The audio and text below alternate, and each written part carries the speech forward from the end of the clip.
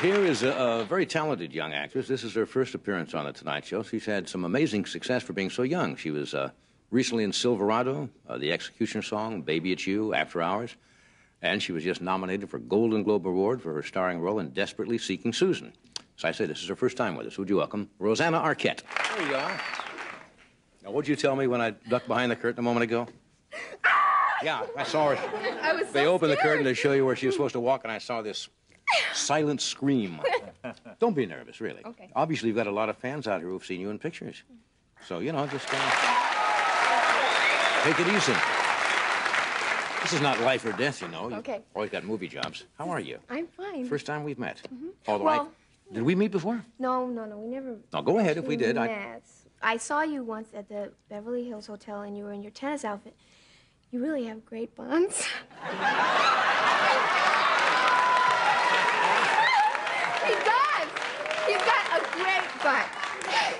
Great buns, did you say? Yes. Well, isn't that nice? You really do. You are a marvelous guest.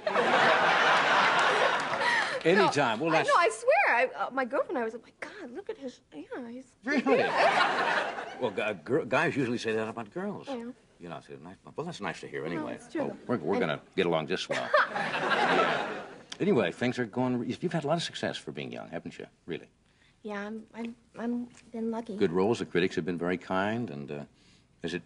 Do you like that? Do you like the fact that you don't have the anonymity you used to have, and you go out now and people recognize you? Yeah, it's starting to happen like that a lot. You feel awkward when it does? I do. Yeah. I really like just being an actress and working, so and doing good work, and that's what's important to me. But it's nice when people come up to you and they're nice to you. They've been very nice to me. People are nice. That's good. I get the feeling you're a little bit shy. I am. Really? It's when I have to sit and talk about myself. You know, I'm okay when I'm doing a character, but I'm sitting here talking about myself on television. Shall we gossip about somebody else? You know, we could do that. No, that's okay. No, I'm okay. I knew your grandfather very well. Yeah, he was a... I don't know if... Well, let me show him the picture. How many of you remember Charlie Weaver, Cliff Arquette from... Yeah. Yeah, that's it.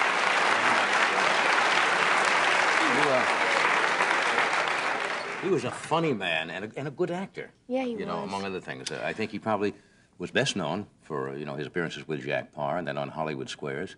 But he did a lot of other roles.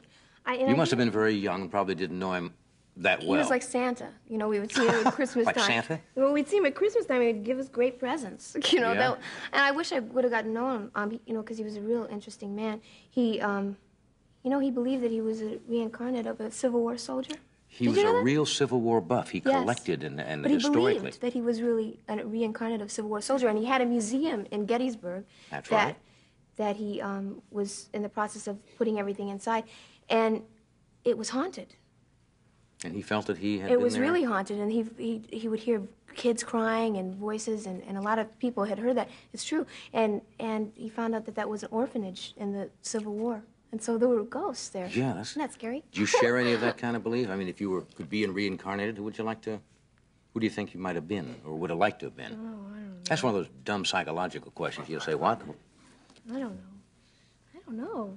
I never really thought about that. Yeah. Who about you? I don't know. Attila the Hun appeals to me. I don't know why, you know, going through and pillaging. Pillaging is my life. Never had a real chance to pillage. Where do you live? Here in Hollywood? I live in the hills and out... I don't want an address because... Way out there. Kind of in a mountain range, and it was funny, I bought this house... You like the Hollywood Hills type of? No, it's more country, really country. Yeah. Very primitive. I bought the house. It's kind of like a cabin when I was doing a Western. I was doing a Western. And it really influenced me. I was kind of in a pioneer mode, so I bought this house, and it has no heat. It's got a fireplace, a wood-burning stove, and it's very primitive. You're talking real basic. Yeah. I said, I really love it. And then the movie was over. I went, God, I got to get central air. No heat, just a fireplace. Isn't it funny how your desires change when you get a few bucks? No. Out with a fireplace, central air, huh? No, you know, it's not what... It was funny because I had this business manager who said, you know, get yourself a nice car. You know, you're driving this heap, you know, get yourself a nice car. Get yourself a Mercedes or a Porsche. So I, okay. I bought myself a Porsche. I feel like such a jerk driving, excuse me. A jerk. Porsche?